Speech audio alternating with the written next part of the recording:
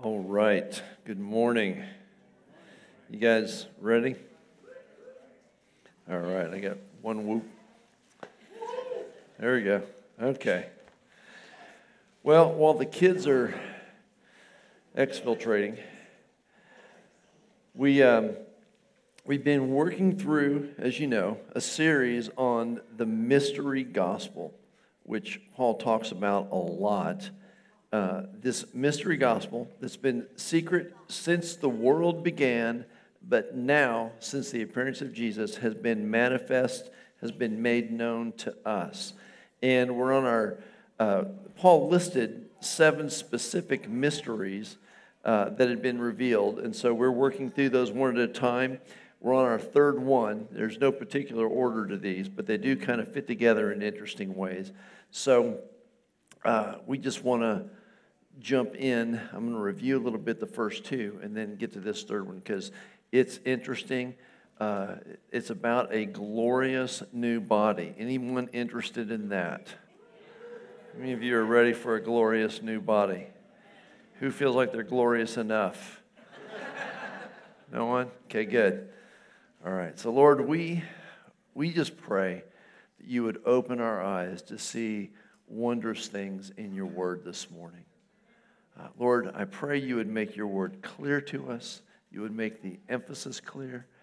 Lord, that we would understand and that it would work in us, to transform our minds in the name of Jesus. Amen. All right. Now, I will, spoiler alert, I may mess with some of your eschatology this morning. If you don't know what that means, you probably don't have an eschatology. Don't worry about it. But if I do, you can talk to me later, and by later I don't mean today. And just keep in mind, often the simplest, most straightforward interpretation of the Scripture is the best one. So that's where we'll be going today. Anyway, we have to do it because the Scriptures are going to touch on it, so we'll get there. So I want to review. The first mystery we talked about was the mystery of God becoming flesh. And we said that this was significant because for the first time ever, we could actually know him and imitate him. He came and showed us what God was like so that we could know him, not just know about him, and so that we could imitate him, which we've discovered is fairly challenging, yeah?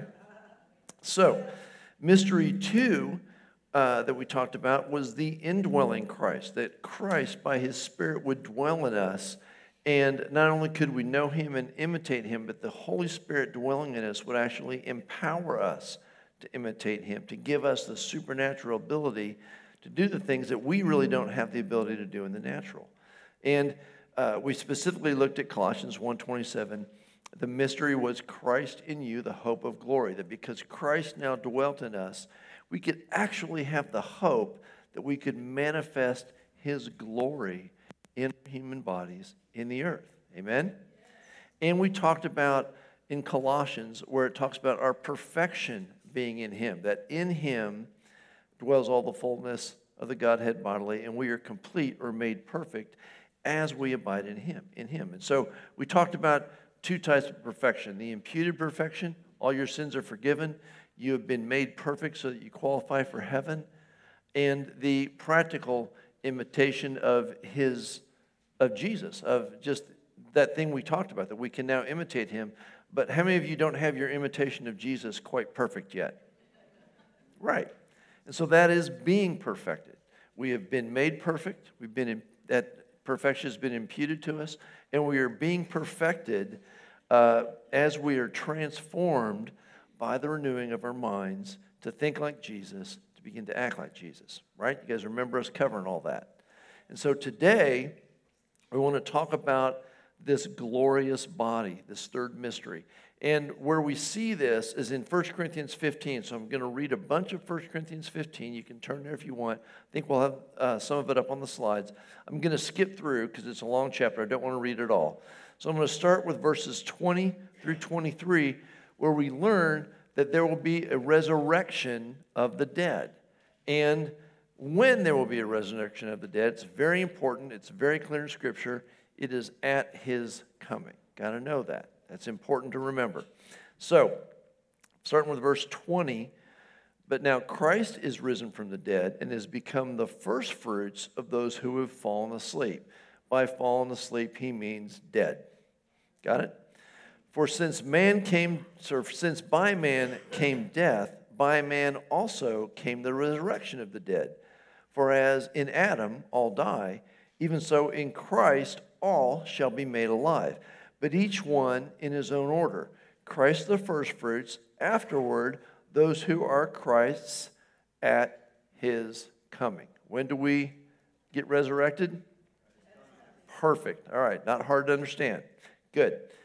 We're going to skip down to verses 42 through 44, and then look at a couple verses at the end of that, and find out that when we're resurrected, because he goes on in this passage, he goes, someone's going to ask me, well, what's that look like? What kind of body do we get when we get resurrected? And Paul goes, I'm glad you asked. And we'll skip right to the answer.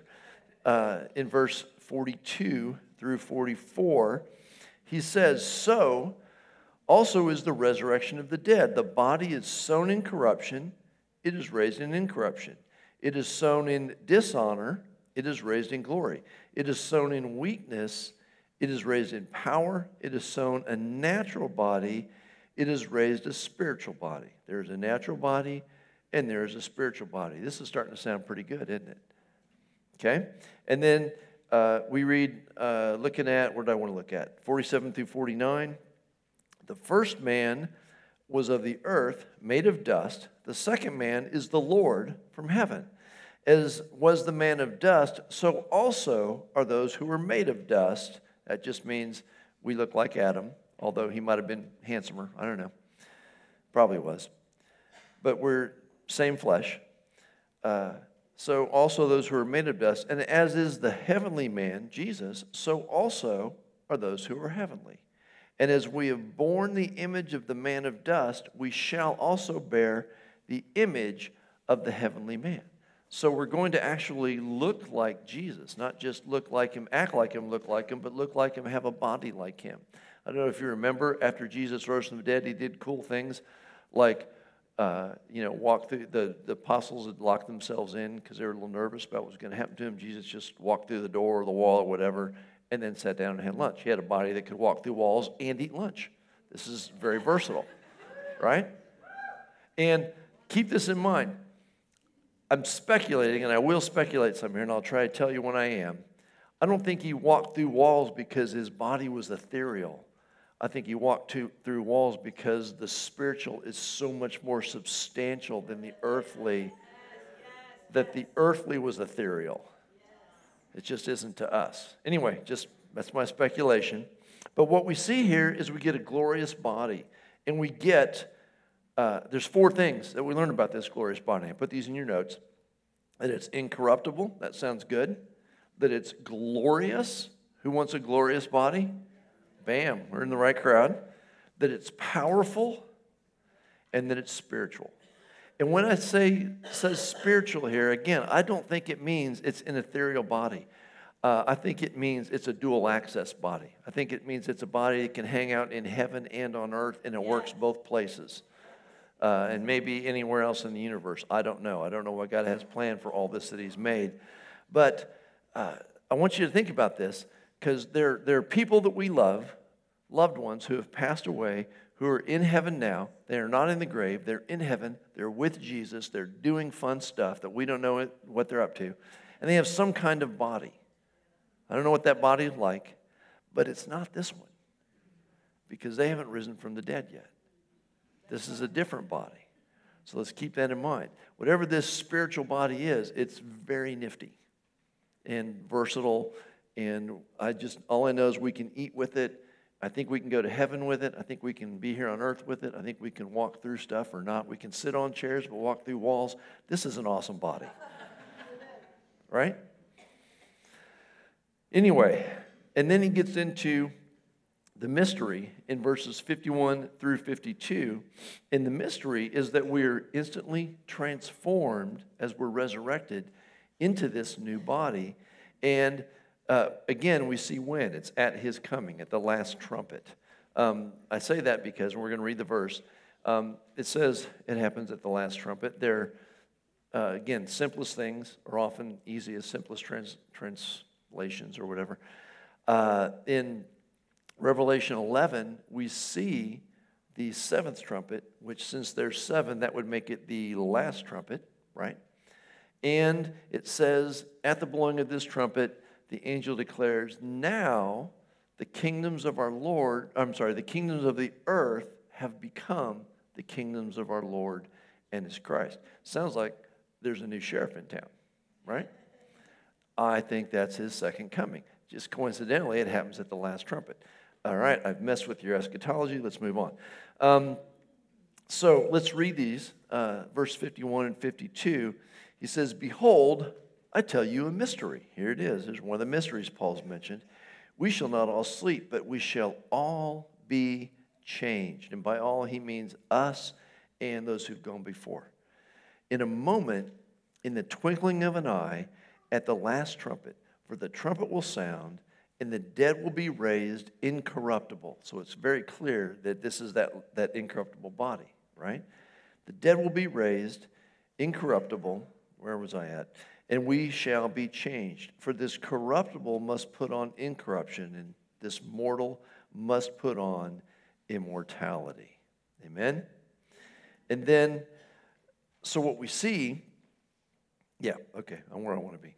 So what we see is that we're instantly transformed. We get this new body. This is the mystery Paul's talking about. Now, remember we talked about how we've been made perfect in the spirit. We're being perfected in the flesh, right? As we learn to imitate Christ, as we're transformed by the renewing of our minds. So I suspect, and again, I'm speculating a little here, but I have good evidence in Scripture, that this is actually the culmination of that perfection. Remember, we said, in him we're made perfect, right? Jesus says, in him we're made perfect, we're made complete. I see this, or I see the hint of this in Hebrews 11, the last two verses in Hebrews 11. Now, you know Hebrews 11 is the hall of faith. It lists a bunch of guys from the Old Testament that did awesome things by faith, right? And it ends saying this, and all these, having obtained a good testimony through faith, did not receive the promise. Now, here it says the promise. Earlier in that chapter, it says the promises, plural. Not sure. We could argue about what the promise is. So for our purposes, let's just say it's everything Jesus got for us. Okay? That promise. Everything Jesus has provided. They hadn't received that. They did all these things by faith, but they hadn't received the promise. It says, God, having provided something better for us, that they should not be made perfect apart from us. They, Abraham and Moses and all those guys listed in Hebrews 11, will not be made perfect apart from us. Now, Paul, or whoever the writer of Hebrews is, wrote this while he was alive. He's saying those guys in heaven aren't made perfect yet, and they aren't going to be made perfect apart from me.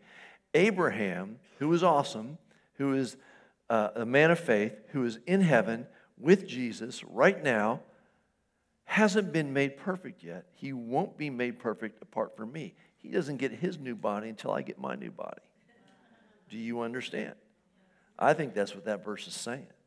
I think it's saying that the culmination of perfection is when we receive these new bodies. And I think God's trying to get us to think about this more. Maybe we haven't thought about this enough. The apostles focused on it quite a bit. So let me give you another way to think about this. You know, before Jesus came, the Bible says we were dead in our sins and trespasses. Our spirit man was dead. Our flesh was rebellious and hard to work with. And we're just trying to follow the law, and it's not going well, right?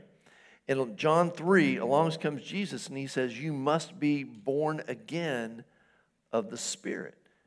And we learn as we read on in John and as Jesus is crucified and rises again that we can have the Holy Spirit, that we can be born again, that we can become a new creation in Christ through his Spirit dwelling in us. So now We get the Holy Spirit in us. Our spirit has been made alive. We have a fighting chance. But what happened to our flesh? Absolutely nothing, right? We read in Galatians chapter 5 that the flesh wars against the spirit, and the spirit wars against the flesh, and these two are contrary to one another. So before, we had a dead spirit and funky flesh. Now, we have an alive spirit, but our flesh is fighting our spirit. Have you experienced this? Yeah? So let me ask you, what happens to that battle when I get an incorruptible body? I think it's gone. My flesh isn't fighting my spirit anymore. My flesh is incorruptible. It is glorious. It is powerful. It is a spiritual body. It's not pulled by the lust of the flesh anymore. 1 John says, the world is passing away and the lust of it. Those things will pass away. That gets me a little excited. How about you? All right? So I want you to see what a big deal it is. This is the culmination of perfection, that we can literally be a heavenly man like Jesus in every aspect. And then I want to finish with what this establishes for us, really a mindset that I think we need to develop. And this is important, guys. I'm not just talking about, hey, this is good information to have. This is a mindset that I think the modern church has missed and desperately needs. We need this mindset in these days more than ever. And so in verses 54 and then 58, we read this. We see, so when this corruptible has put on incorruption, pardon me. So when this corruptible has put on incorruption, and this mortal has put on immortality, then shall be brought to pass the saying, death is swallowed up in victory. Amen. Death has nothing over us. Go ahead, kill me, who cares? Death is swallowed up in victory. There's this sense of victory, inevitable, more than conquerors, no matter what. As long as I'm in Jesus, I have victory. There's nothing you can do about that, right? And then in verse 58, he ends with, therefore, my beloved brethren, because of all the things I've just said, be steadfast, immovable, always abounding in the work of the Lord. Because of everything I've just said, be steadfast. Don't be moved out of your position in Christ. Just keep doing the work of the Lord. Why? Knowing that your labor is not in vain in the Lord. Knowing that no matter what, whether it looks successful or not, whether it looks like I'm getting something done or not, whether I succeed, whether I'm killed, it doesn't matter because there's victory. Because death is swallowed up in victory. And so he's encouraging us to labor for the Lord with this eternal mindset of assured victory. An eternal mindset of assured victory. And this is a mindset that I think we really need to get as a church that we haven't always had. And by we, I say the whole modern church in the West. We need to get this eternal mindset that we are victorious and that we're focused on how it ends more than what we're going through now. Amen? And so if they kill us, they kill us. Victory.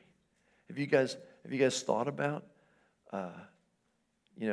if you're going to get martyred, have you prepared your last words? Anyone? See, Paul's probably thinking about these things. He's thinking about whether Christ comes or whether I die. I thought about it. I think I'm going to go with this. I think I'm going to go with, I'll be back.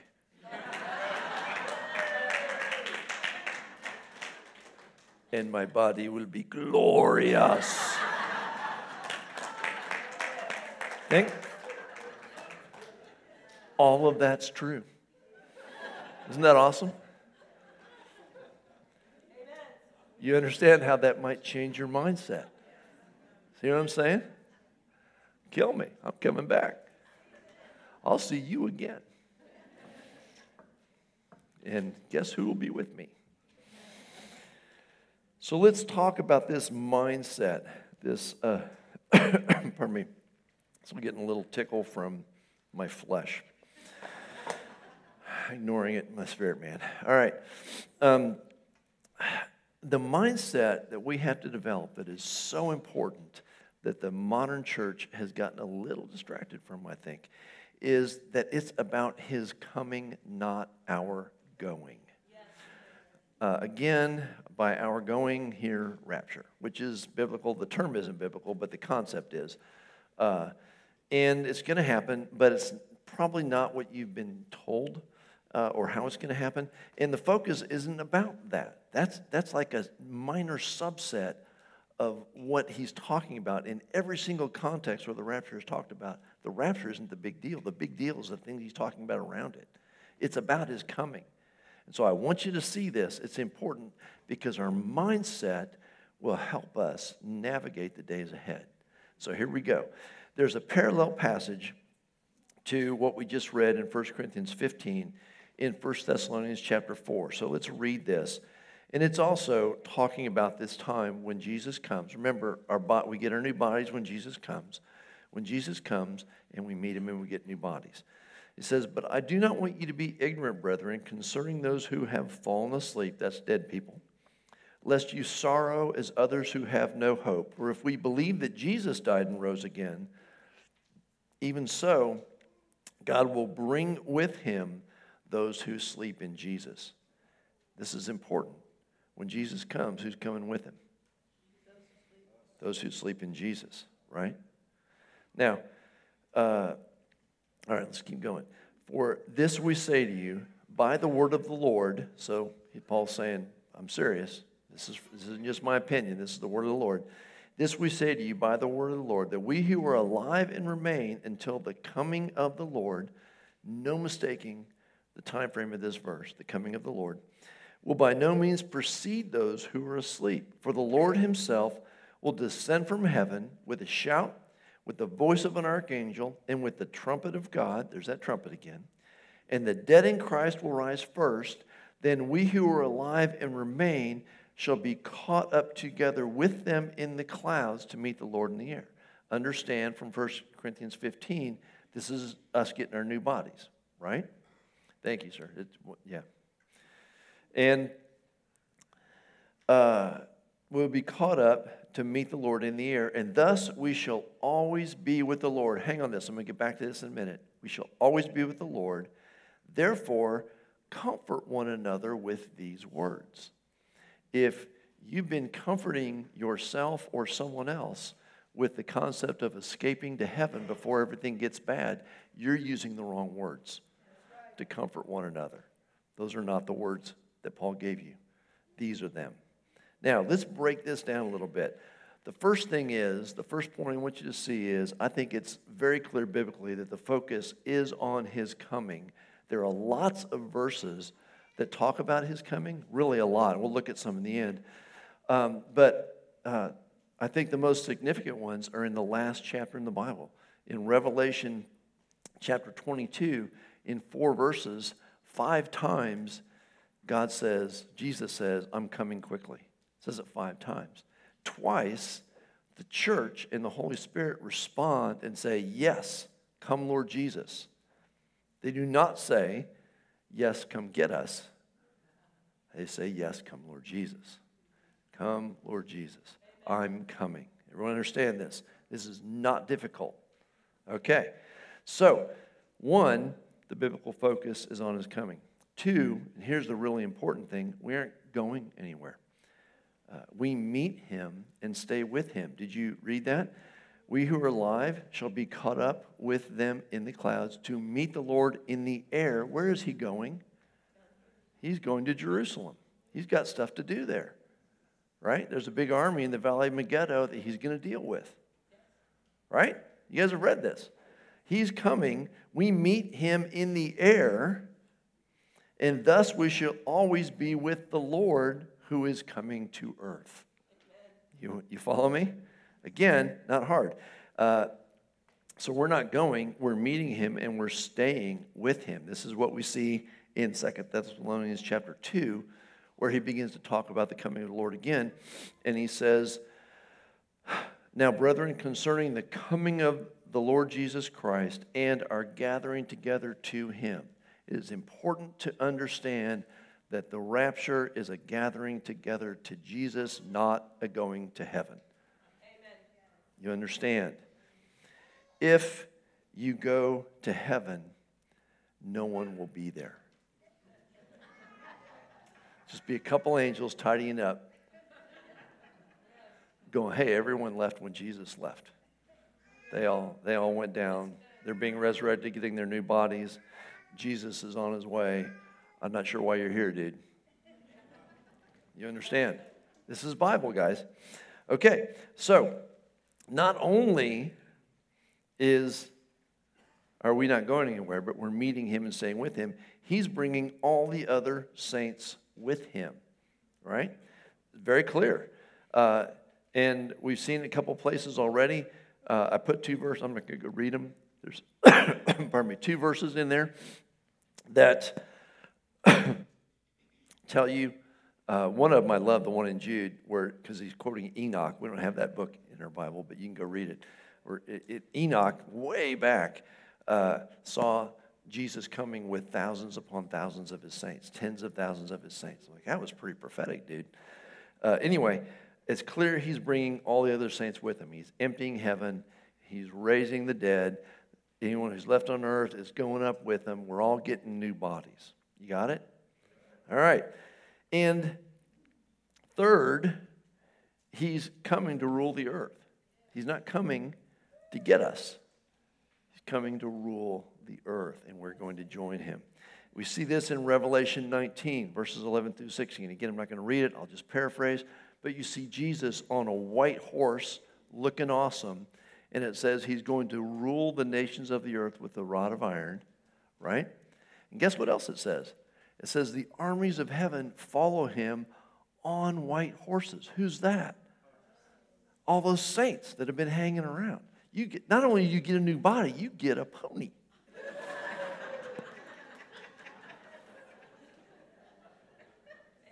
Isn't that awesome? So, I'm like, forget when the saints come marching in. Someone write a song about when the saints come riding down. I want to be in that number. That sounds awesome. Amen? So, new bodies, horses, he's coming to rule the earth. And in case it's not clear, we're coming to rule the earth with him. Revelation chapter 5, verse 10. He has made us kings and priests to our God, and we shall reign. Finish it for me. On the earth. Tells us where. This is not that hard. He has made us kings and priests to our God, and we shall reign on the earth. On the earth. Now, I think we still get to go to heaven. I still am thinking about that dual access new body. I don't know how that works. Maybe we only work Monday through Friday. On the weekends we can go to heaven. I don't know. Or there's split shifts.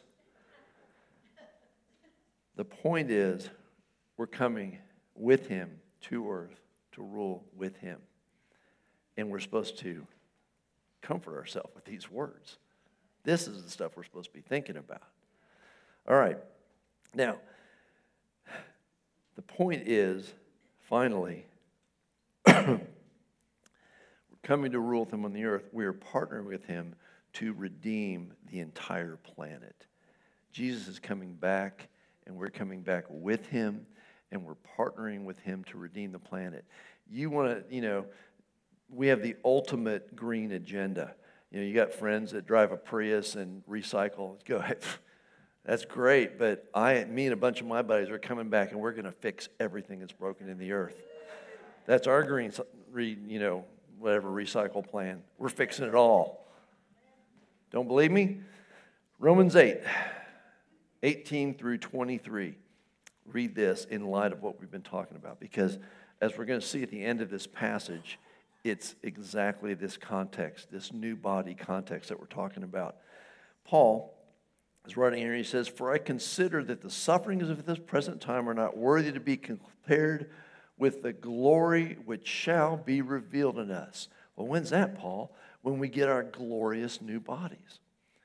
"For the earnest expectation of the creation eagerly waits for the revealing of the sons of God." Aren't we already sons of God? Yes. But what's being revealed? Well, the sons of God with their new bodies. That's what's being revealed. The glorious sons of God. For the creation was subjected to futility, not willingly, but because of him who subjected it in hope, because the creation itself will also be delivered from the bondage of corruption into the glorious liberty of the children of God. The earth is very excited about us getting our new bodies and fixing stuff up. Amen? For we know that the whole creation groans and labors with birth pangs together until now. Not only that, but we also, who have the first fruits of the Spirit, even we ourselves groan within ourselves, eagerly waiting for the adoption. Wait, haven't we already been adopted? Aren't we already adopted children of God? Paul says, no, the redemption of our body. You see it? What's Paul talking about? He's talking about when we get these new awesome bodies, the redemption of our body. He says, even our bodies are groaning within ourselves, eagerly waiting for this. I'm not perfected yet. I'm not complete. This spirit is supposed to live in a spiritual body that's awesome. And we groan for that. And the earth groans for that. Come fix us with your new spiritual bodies. And this is the stuff we're supposed to be thinking about. This is the mindset that is so important. We're not to focus on the stuff happening around us or escaping all the stuff that's going to happen around us. We're to focus on his coming and our transformation when he comes. That's important. That's supposed to be our focus because, as Paul tells us, it is comforting. We just saw that in the passage we just read out of 1 Thessalonians 4, right? Comfort one another with these words. This is supposed to be a comfort to each other, especially when we're going through trials, right? You're going to get a new body. It doesn't matter. You're coming back, and you're going to be glorious. It's going to be awesome. Comfort one another with these words. It's also motivating. Paul said, focus on this. John said it also, because it's comforting and it's motivating. And I want to look at 6 passages in Scripture where Paul uses this or where John uses this to motivate us. And you only have 5 in your notes because Gary read one on Thursday, and I went, dang it, I missed that one. That's good. And I'd already printed out your notes, so it's just in mine, but you can write it down. It's Colossians 3, verses 2 through 4. Anyway, let's look at these. And I just want you to see the focus here, how Paul and John and the apostles are encouraging us to focus on his coming and what happens to us when he comes. 1 John 2:28. And now little children, we're his children, abide in him, stay in him. Why?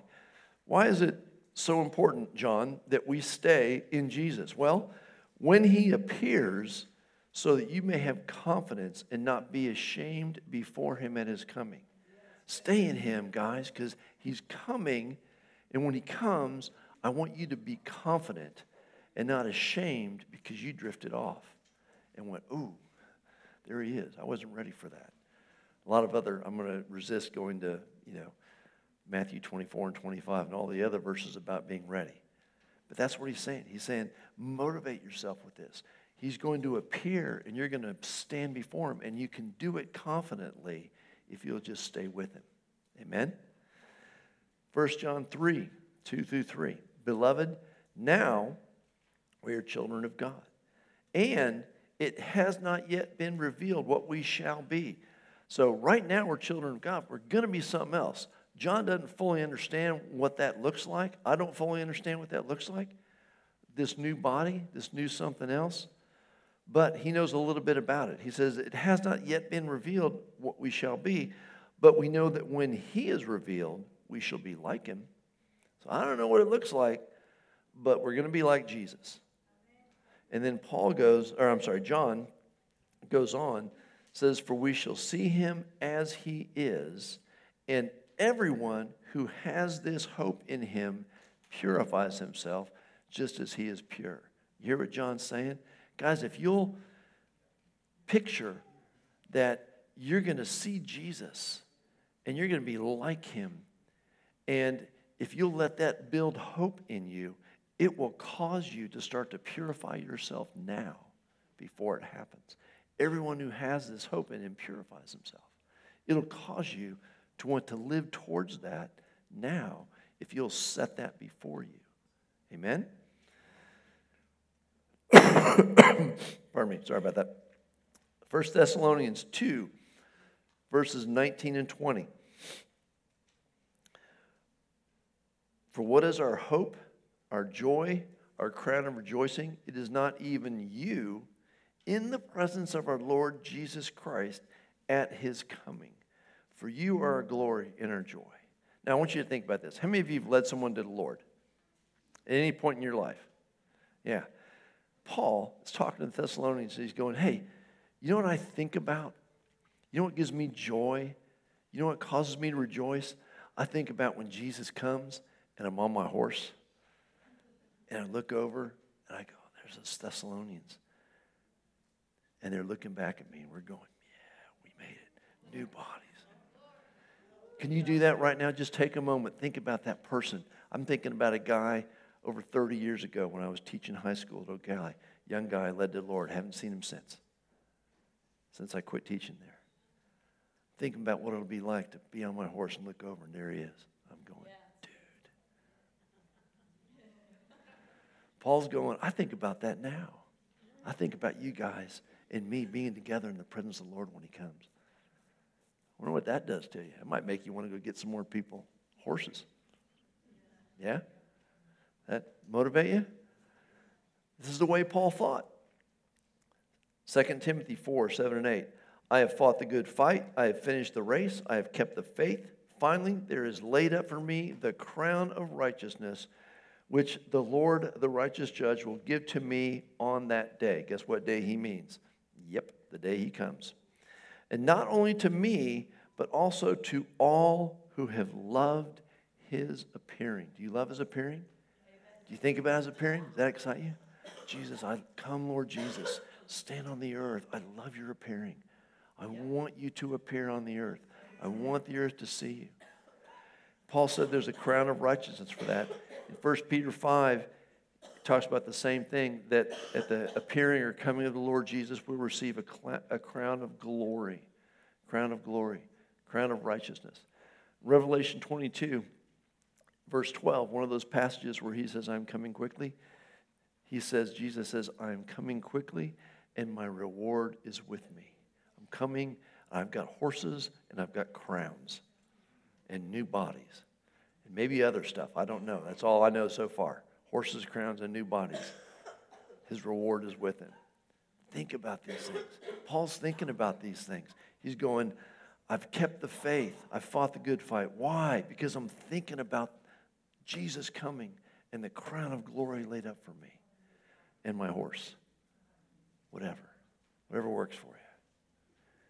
Titus 2, 11 and 12.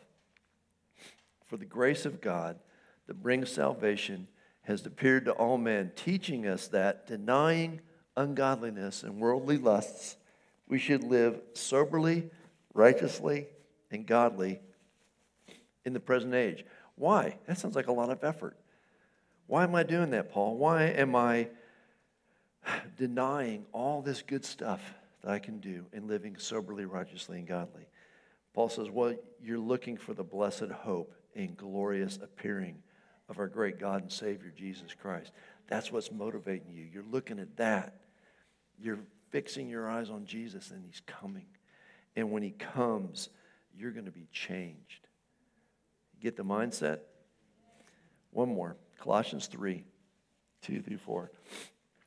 Paul says, set your mind on things above, not on things of this earth. Why, Paul? Why should I set my mind on things above? I've got bills, I've got problems, I've got kids, I got lots of stuff to worry about here. Why? Paul says, well, two reasons. First, you died, and your life is hidden with Christ. Second, when Christ, who is our life, appears, then you also will appear with him in glory. Oh. So that sounds motivating, doesn't it? You hear what he's saying? Set your mind on things above. Why? Because you died anyway. This earth doesn't matter. You're looking past that to when he appears, and you also appear with him in glory. We read Romans 8, verses 18 through 23. The passage right before that Romans 8:17 says, if we suffer with him, we will be glorified with him. We die because we're going to be glorified. We just go, yeah, that's just the stuff of this life. I'm suffering with him because I'm thinking about when he comes and the glory that's going to be revealed in me. I'm going to be glorified with Jesus.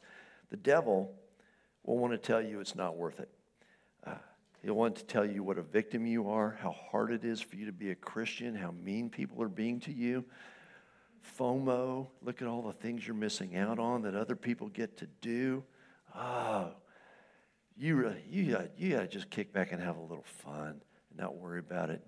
And don't rock the boat. Paul, on the other hand, is saying nothing compares to the glory that's going to be revealed to me. None of that appeals to me. I am thinking about when Jesus comes and who I'm going to be. And I'm thinking about reigning on the earth. You ever think about reigning on the earth? Might be Palm Bay. Maybe you'll get to reign somewhere with mountains or trees or something. There'll be mountains in Palm Bay and where we're Rachel's going to put mountains in Palm Bay. Stay tuned. My point, guys, is that it just isn't just a minor thing. This is a mindset. We're supposed to be thinking about these things. We're not supposed to be thinking, and again, pay your bills, discipline your kids, all that stuff. You still got to do that. But this is what's supposed to captivate us, where we're headed, not where we are. Yes, good. We're going to be made perfect. We're going to get perfect bodies. We're going to have victory no matter what. This is awesome stuff. Amen? So let's just pray and let's just take a moment. Jesus, we do. We just take a moment to ponder what you have done for us. Lord, that you have made us perfect, that you have given us your Spirit. Lord, that you're going to give us perfect bodies. Lord, that we're going to reign, that we're going to be free from the pull of the lust of the flesh, that we're going to be able to restore the earth in righteousness, that we're all going to be perfected together. Lord, I pray you make that day real to us, the more so as we're going through trials, as we're going through difficulties. Lord, we ask you to make that day real to us. That would motivate us, that would comfort us. Lord, I'm excited if I die before you come about seeing friends and loved ones in heaven. I am way more excited if you come before I die to meet him in the air. Oh, it's going to be awesome. Or we're going to be there, everybody in this room together, meeting Jesus in the air, being the army of heaven, following Jesus to the earth, watching him destroy those who destroy the earth and fix everything.